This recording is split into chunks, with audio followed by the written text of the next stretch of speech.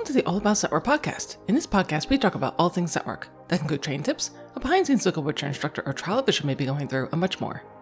In this episode, I want to talk about the importance of doing all the sniffy things. Before we start diving into the episode itself, let me do a very quick introduction on myself. My name is Diana Santos. I'm the owner and lead instructor for Set Work University, Dog Sport University, and Pet Dog U. These are online dog training platforms that are designed to help you achieve your dog training goals, and we're very fortunate to have a client basis worldwide. For Set Work University in particular, we provide online courses, seminars, webinars, and ebooks that are all designed to help you achieve your sniffing goals. So whether you're just getting started in set work, looking to develop some more advanced skills, you're getting ready to trial, or you're already trialing and trying to finesse some things for the upper levels, we likely have a training solution for you. So as you know a little bit more about me, let's dive into the podcast episode itself.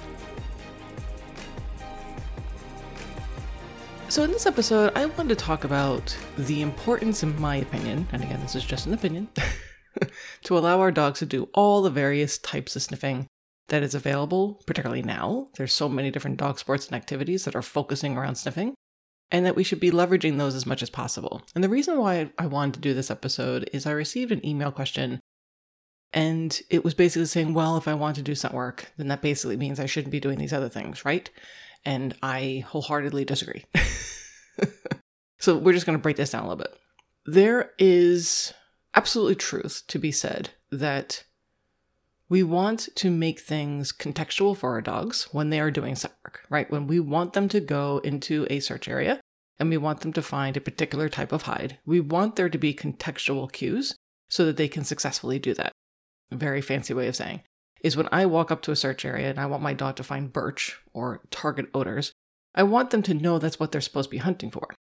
So one of our recent episodes was talking about handler discrimination, where we're discussing how dogs would be potentially some of the issues that people were running into when they were trying to start this, because AKC Scent Work was offering it new. Other organizations had been offering it before that, but a lot of people was just starting it fresh, and they had already had experience working with target odors, and that there could have been some confusion as far as when they were doing training and how they were setting up those contextual cues of, I don't need you to find our target odor, I need you to go find an article that smells like me.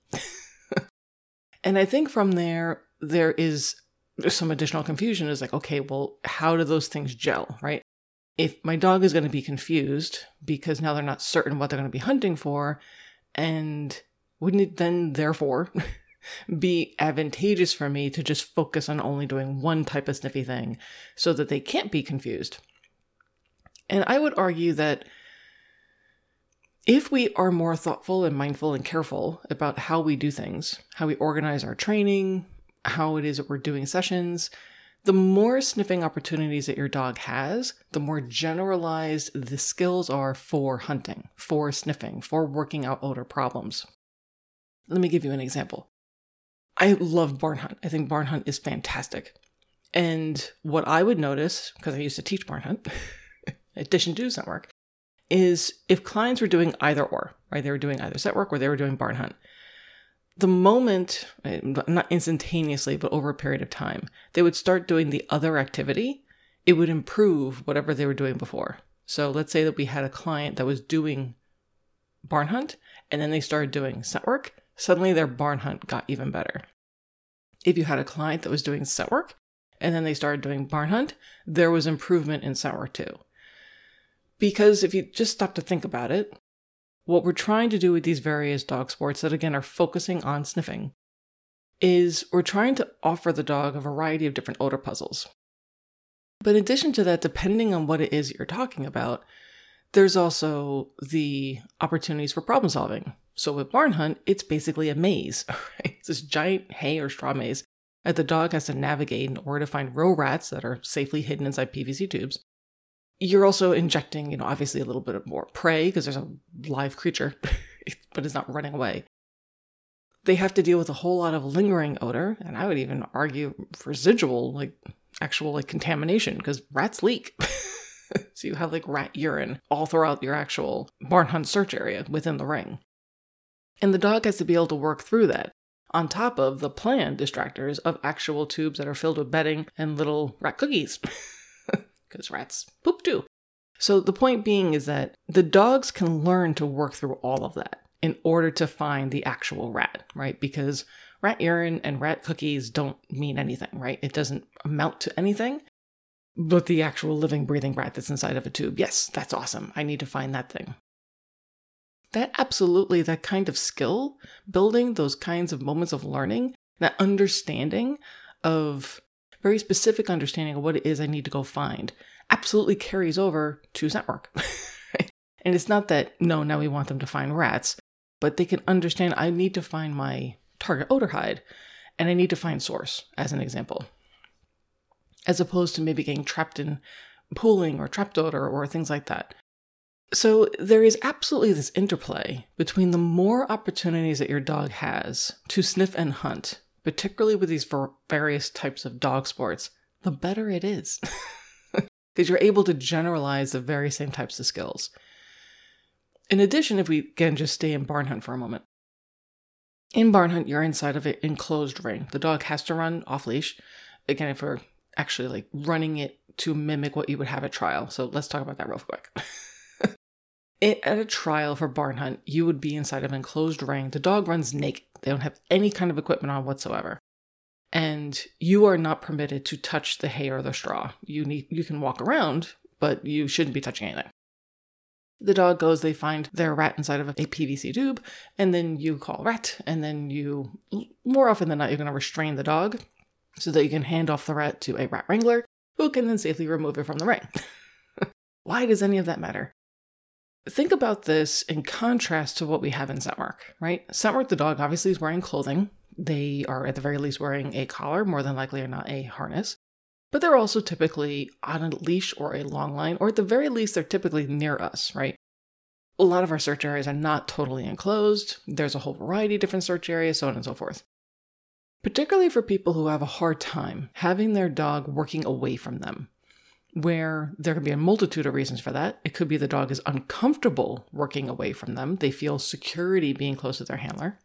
It could be that the handler is uncomfortable allowing the dog to work away from them because they are concerned for any slew of reasons. It could be that they are concerned they're not going to be able to see what the dog is doing, that they may not be able to pick up on a change of behavior or whatever else. It may just be reinforcing to the handler to keep the dog close. It may also be a confidence booster for the handler to keep the dog close. There's a whole slew of reasons why it's going to happen. But for people who struggle, or teams, with the distance piece, doing something like barn hunt can help because distance is almost baked in, where you can just plant yourself somewhere within that enclosed ring. Particularly in the beginning, most people who teach barn hunt, the actual hay maze is very not much mazy-like. In the beginning, it's just a couple of bales. So you'll be able to see really easily what the dog is doing. But you can basically stay right at the beginning once the dog has an overall concept of what it is they're supposed to be doing. And you can just allow them to hunt. And you can just stand there and smile and breathe. And when they find the rat, then you can step in and you can reward them, tell them how great they are. And then you can hand the tube off.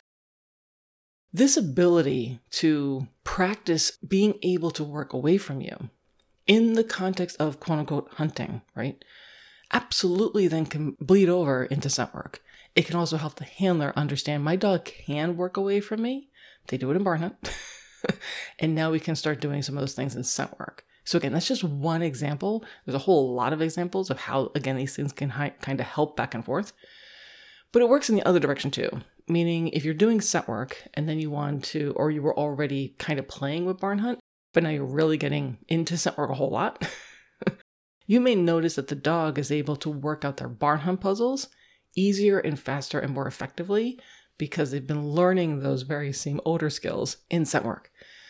So there's this absolute back and forth, this ability to build skills that, again, don't live inside this vacuum. I use the same terminology all the time or analogies, and I wish I could broaden them a little bit, but I guess my brain isn't big enough. But the best way that I can describe it is that, again, these things aren't happening inside of a bubble, right? It's not as though we do things in scent work and they only live in scent work land. They're skills. They're things the dog is learning. And even if your dog is out in the yard, you're just in your backyard, right? And they're just being a dog. And they come across a critter smell, chipmunk, squirrel, whatever. The very same skills that they learned inside of your searches for birch, they're now going to apply in trying to figure out where the critter is, and vice versa. So that's where I come from as far as allow them to do all the sniffing. The more sniffy games that you can do, the better. And that's why I am very much of the opinion that, yes, even when my dog is trained on target odors, I will continue to play with primary in other sessions. And for some people, it's, oh, you can't do that. It's like, why not? If I'm careful with what I'm doing with my training, right? If I'm careful with my contextual cues, what it is we're actually searching for, and that in the quote unquote scent work realm, where now we're searching for target odors, I'm making it clear that I just want you to find target odors. You no longer need to find primary. And if there's primary out here that's not with a target odor, I'm not pairing, don't get that. It doesn't matter. Just find your hide. There is absolutely no reason why our brilliant dog wouldn't be able to do that. In a completely different session with different contextual cues, hey, we're going to go find treats. Hey, we're going to go find toys. It works out great. It also can really build a lot of enthusiasm, and it varies everything. You know, it doesn't make it so monotone. That's not the right word. It doesn't make it so that everything is trying to be applied through scent work, because I don't think that it can be. I think there's lots of skills and lots of things on both ends of the leash that we should be working completely outside of searches altogether. But there are some things that, again, just going back to the distance example, where maybe the dog or the handler or the team, the unit, are just so stuck where they're like, no, with this picture, when we're doing the sniffy game like this, we have to be this close to each other. But as soon as you can take them out of that situation and provide them with a different picture, like with Barn Hunt, suddenly they can experience that actually we can, and then you can apply that learning back into scent work. But sometimes they're just so stuck that if you can just remove them for a minute and put them into a different situation, suddenly they can experience like, oh, we can actually work away from each other and it's not that big of a deal. Interesting. So I don't want anyone to think that if you choose to do one activity, such as scent work with your dog, that means you obviously cannot then go do other activities. Just the opposite. I want you to do all of the sniffing. There's an organization such as NASDA, which is offering a shed hunt, and they also hunt for rats, and they hunt for scented articles. It's fantastic. By all means, check it out. We're hopefully going to be putting together some resources on Scentwork University that are going to show you how to do some of those other things, such as shed hunt and so on and so forth. But the more that you can do this, the better. And again, I point to sports that have been around for a very long time, like competition obedience. Dogs have been doing scented articles as far as going out in the middle of a competition obedience run. Part of the sequences, handler sends a dumbbell, they hand it off to the judge puts it inside, amongst other articles that are not scented like the handler. The dog isn't sent out, they get it, they retrieve it, they bring it back. Great. That is scenting, right? That is hunting. And the more that we can do this, the better it is for the dog. It's also better for us, because we can become very micro as far as how it is we look at things, where it's only within this realm, and that's just not true.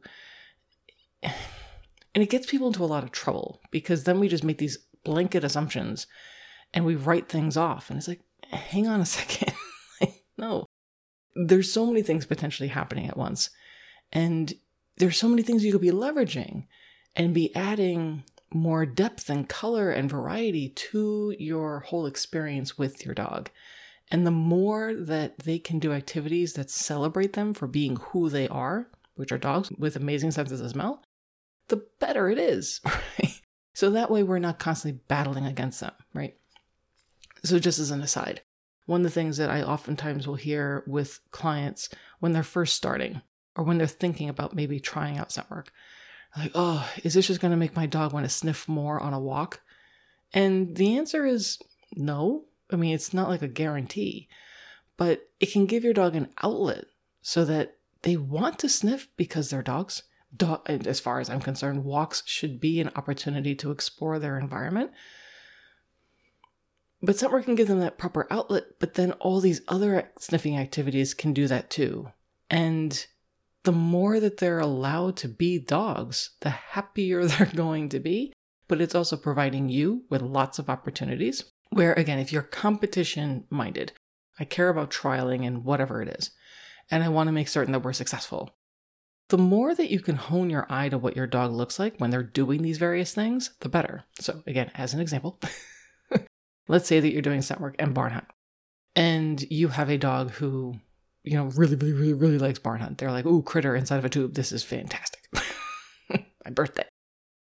Over time, you're going to know what your dog looks like when they find a rat inside of a tube. Even just subconsciously, you're going to see that picture and it's going to register in your brain, the dog has found the rat.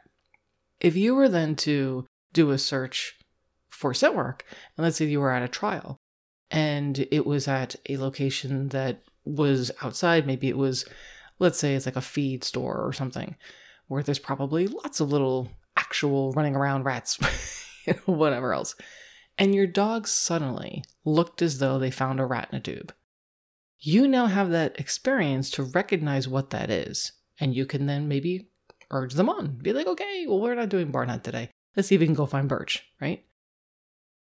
That is important learning for you. And it also is a good opportunity for us to recognize, okay, well, if I want there to be a lot of clarity with whatever game that I'm playing, I can then use different tools and proofing to ensure the dog understands when there are target odors out, we don't need to find rats, right? There might be rat smell. There may even be actual little critters running around, depending on where we're searching. But I just want you to find the birch. And when you find the birch, amazing things happen. And this is where you get to just be creative. So again, staying in this lane of barn hunt, is that if you're training in barn hunt, right? You're working with an instructor, you're going to a facility, whatever. They have actual rats there, literally. Just ask them, like, hey, can you pet the rat with this rag? And can I grab like a little baggie of rat cookies or whatever else? Use all of that in your scent work training for proofing. There's nothing wrong with that. That's not tricking the dog. Make certain you're clear what it is they're supposed to be hunting for. Don't put the rat proofing stuff like right in front of their face and then have the hide off in Oshkosh. Like, be mindful about how you're doing this, but make it clear. When we're wearing this equipment that we have for scent work, when I give you this cue for scent work, we have our startling cones, we have all these contextual cues, and you can smell birch as an example. I just need you to find birch. And the dog goes, oh, even though there's rat smell in here, yes, I just need you to find birch. And when you do, amazing things happen. And the dog was like, yeah, that's awesome. Another possible thing you could do, and again, you need to decide what you're comfortable with. If your dog is really gung-ho about rats, they think that hunting rats is like life, then you can still do all that proofing stuff I'm talking about. But again, if you're doing barn hunt too, ask them to rub one of your like special toys on the rat. So now your toy smells like rat. And that is your special super uber duper toy that you use for proofing. The dog went, they found their hide, whip out, pay them however you normally pay them with super high value treats, tell them how amazing they are, and then whip out that toy and let them actually chase a quote unquote rat toy. There's all kinds of creative stuff we can be doing. But the idea that because I want to be successful in scent work, that means I can't do anything else. I couldn't possibly do barn hunt too. It's just not true. It's just the opposite as far as I'm concerned. So if you're interested in doing any of the slew of things that involve our dog sniffing, please do. And even if you're not interested in competing in those things, even if you just want to play with them as a game, something that you do on the side, it's just a fun activity, that's okay too. And it will help your scent work game. And also scent work will directly affect and improve those other things too. It's all interrelated. But I don't want anyone to think that I can only choose one or the other. It's just not true. We just have to be clear with what it is that we're doing. And that just requires that we think a little bit. How is a dog perceiving this? Does the dog know what game they're playing? Right? And it is absolutely true that we can overwhelm our dogs by doing too many things, but I think it's doing too many things without thinking about, number one, are they tired? Did they have a chance to recover? And number two, are we being clear? Because our dogs are really, really, really smart, and they can do multiple things. We just have to be careful about how we're scheduling to make certain that we are giving them time to rest and recoup and recover. and that we're also being clear with what it is we want them to do. So I hope this helps, because it breaks my heart when people think that they can only do one or the other, or maybe they're just not going to do any of it, right? Maybe you have someone who, again, they're saying, I want to take my dog for a walk. Like, oh, God, it's going to make them sniff more. So now they're not going to do any of the sniffy games. Ugh. He's like, no, don't do that. Come back. Let me convince you otherwise. So I hope this makes sense, but please let me know if you guys have any questions. I'm always happy to answer any questions that you have. We've been receiving some wonderful feedback from everyone as far as other topics they would like for us to cover inside the podcast, different things that they would like to learn about, because again, the podcast is through our business Network University. So people have been contacting us like, hey, I wasn't certain if you offered this, or I was interested in doing that. We have a really, really, really big library. We have over, I think it's 115 now, probably a lot more than that, webinars. We have over 50 different courses. We have a ton of seminars. We have a ton of ebooks. It's a lot. So it can sometimes be challenging to be like, how do I find what I need? So if you are at all lost, or if you're looking for something like, I don't even know where to begin, please contact me. I'm always happy to help. And if you do go through everything, you're like, well, I have this need, or I'm interested in this. I'm not sure if it's covered in what you're already offering. Also, please contact me. And I will then circle back with our really wonderful instructors to make it a reality. I want to ensure that we're offering what you guys need and what you're interested in. So please make certain that you're reaching out, and people have been taking me up on that offer, and I'm so grateful. Because again, I can only think of so much, and I want to make certain that we're doing what you guys need. So please continue to reach out. I love it when you do. And we always, we send you a gift. If you send us any kind of feedback or any suggestions, I believe in positive reinforcement. So continue doing that, because that's great. We are going to be having some additional speakers coming in for our podcast, which I'm very excited about. I want to make certain people are hearing from someone else other than me. There's a lot of really exciting stuff in the works. So thanks so much. Happy training. We look forward to seeing you soon.